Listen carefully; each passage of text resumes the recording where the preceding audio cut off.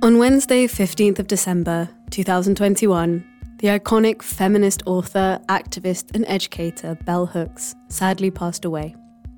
She was this incredible, radical Black American intellectual who wrote about race and class and gender, but some of her most renowned and groundbreaking work was about love.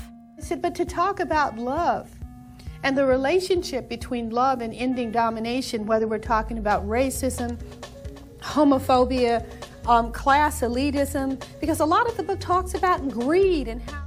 She was one of my favourite authors, and one of my favourite quotes by her was, "There can be no love without justice." I heard of her passing across this side of the Atlantic when I was sitting in Bristol Crown Court for the landmark trial of the Colston 4, which I was reporting on.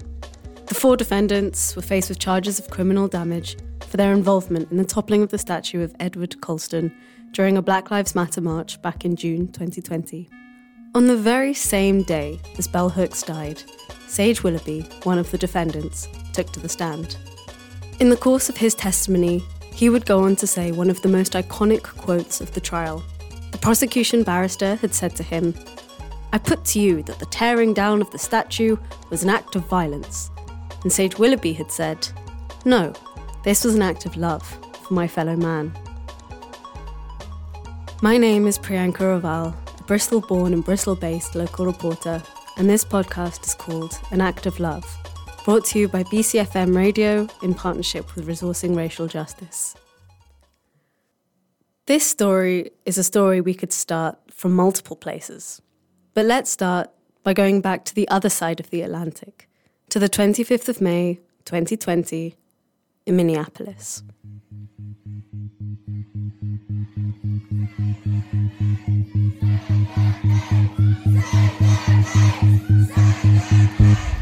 Here's Rob Mitchell, a local artist, filmmaker, and member of Glad Colston's Gone campaign group. You can't remove the George Floyd spectacle out of this situation. And of course, the whole George Floyd situation is only one of thousands and thousands of people who die and continue to die at the hands of the police under racist policing. George Floyd repeatedly told the officers that he could not breathe after an officer knelt on his neck. No justice! No peace! This is 400 years. 400 years we have been dealing with systemic racism. It has to be a systemic change, and it has to be made immediately. It has to be made now. It sparked outrage globally. Black Lives Matter protests happened all over the world, including here in Bristol, where some 10,000 people gathered for the march on the 7th of June, 2020.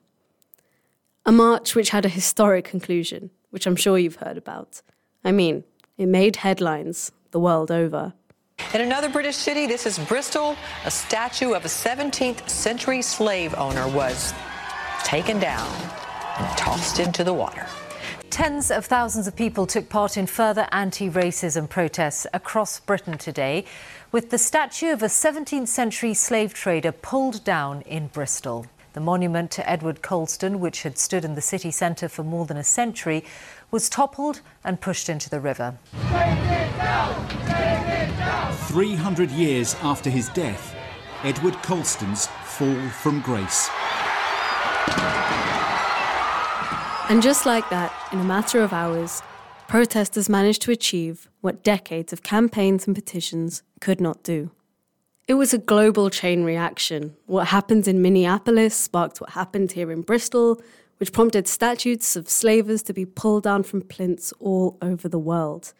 And then back in the USA, Reverend Al Sharpton, speaking at George Floyd's funeral, tipped his hat to the Colston topplers. Floyd could have been anybody. But then the reaction was not anything. And that's why when I heard them talking about, they never thought they'd see young whites marching like they marching now. All over the world, I've seen grandchildren of slave masters tearing down slave master statue over in England and put it in the river. I'll pour out my spirit among all flesh. I've seen whites walking past curfews saying no Black Lives Matter, no justice, no peace. I'll pour out my spirit among all flesh. But that wasn't the end of the story. Despite the large crowds involved in Colston's felling, the police sent the cases of just 4 people to the Crown Prosecution Service to be charged with criminal damage. Sage Willoughby, Rhiannon Graham, Milo Ponsford and Jake Skews became known collectively as the Colston Four. They all pleaded not guilty to the charges and elected to be tried in front of a judge and jury. The Colston Four, so called, to cheers and chants from their supporters, left court today acquitted of criminal damage. And by a jury which one defence lawyer had urged to be on the right side of history. We just want to say thank you to so many people, because we have never been alone in this journey. We've been so supported, and we are, we're such a small part of this, really. There were so many people that day, so many people reverberating across the world in response to it. We didn't change history, we rectified history. Stay alive, we illuminated history. And this is a victory for Bristol, this is a victory for racial equality, and it's a victory for anyone who wants to be on the right side of history.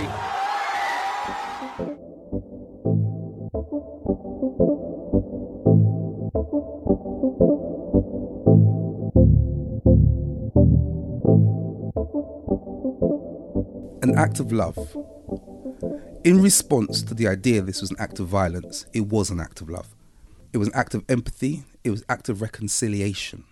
Reconciliation, because however much one might respond negatively to Rhiannon and the others saying, we want to say we are not racist, you can't deny that's what they want to say.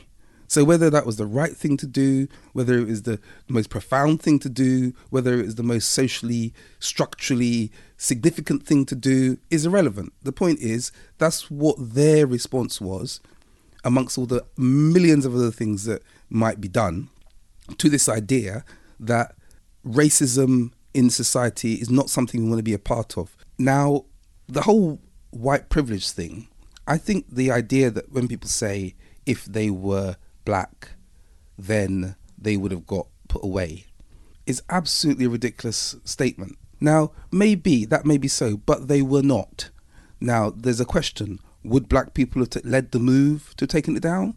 Or do they have, under the lack of white privilege, a different feeling towards policing, towards acts of violence, how they're perceived as thugs and criminals, etc.? So maybe a black person wouldn't have led that. So the fact it was led by quote-unquote white people is part of the story, a legitimate part of the story. So when we come to the notion of allyship, then you can say it's an act of allyship. And if we talk about, but then it's white privilege, that's exactly right. That's what they're using. So this was a white-on-white conversation. Real love transcends so-called racial difference. I said I'm an artist, spoken word artist. I'm going to give you a poem. Loneliness is all that we had to begin with. Lone, alone,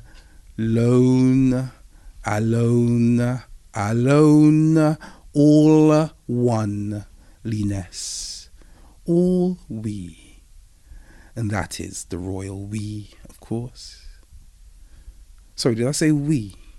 Or should that be me? Or I?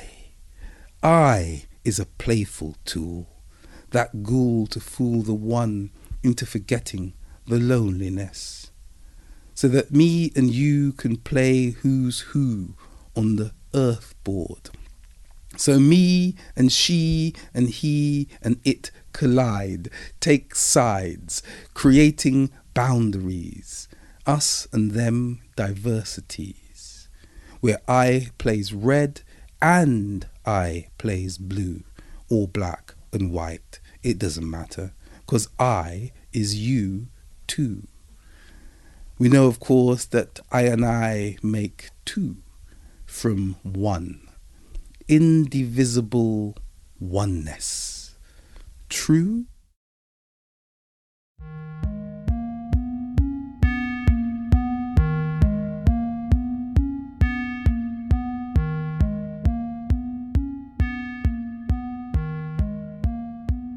The offensive statue of Edward Colston stood for 125 years, slap bang in the city centre, despite the fact that he oversaw the trafficking of 84,000 Africans, 12,000 of those children, 19,000 of those died en route.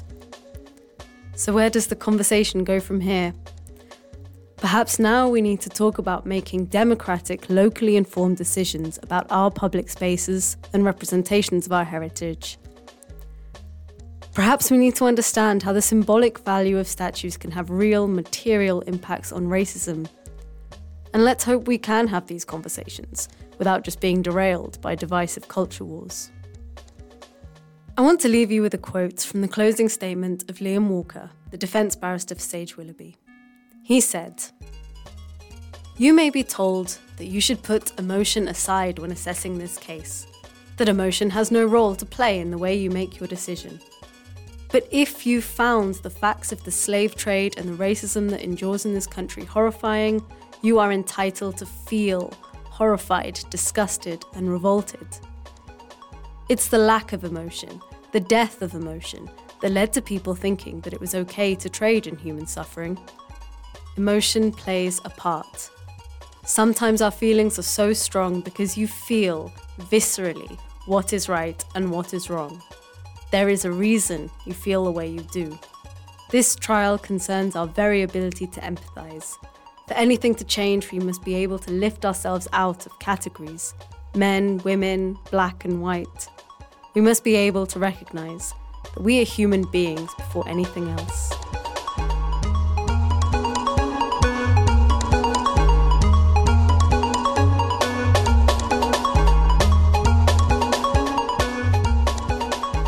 This has been An Act of Love, written and presented by Priyanka Raval, produced by Marcus Smith and Tin Hinson.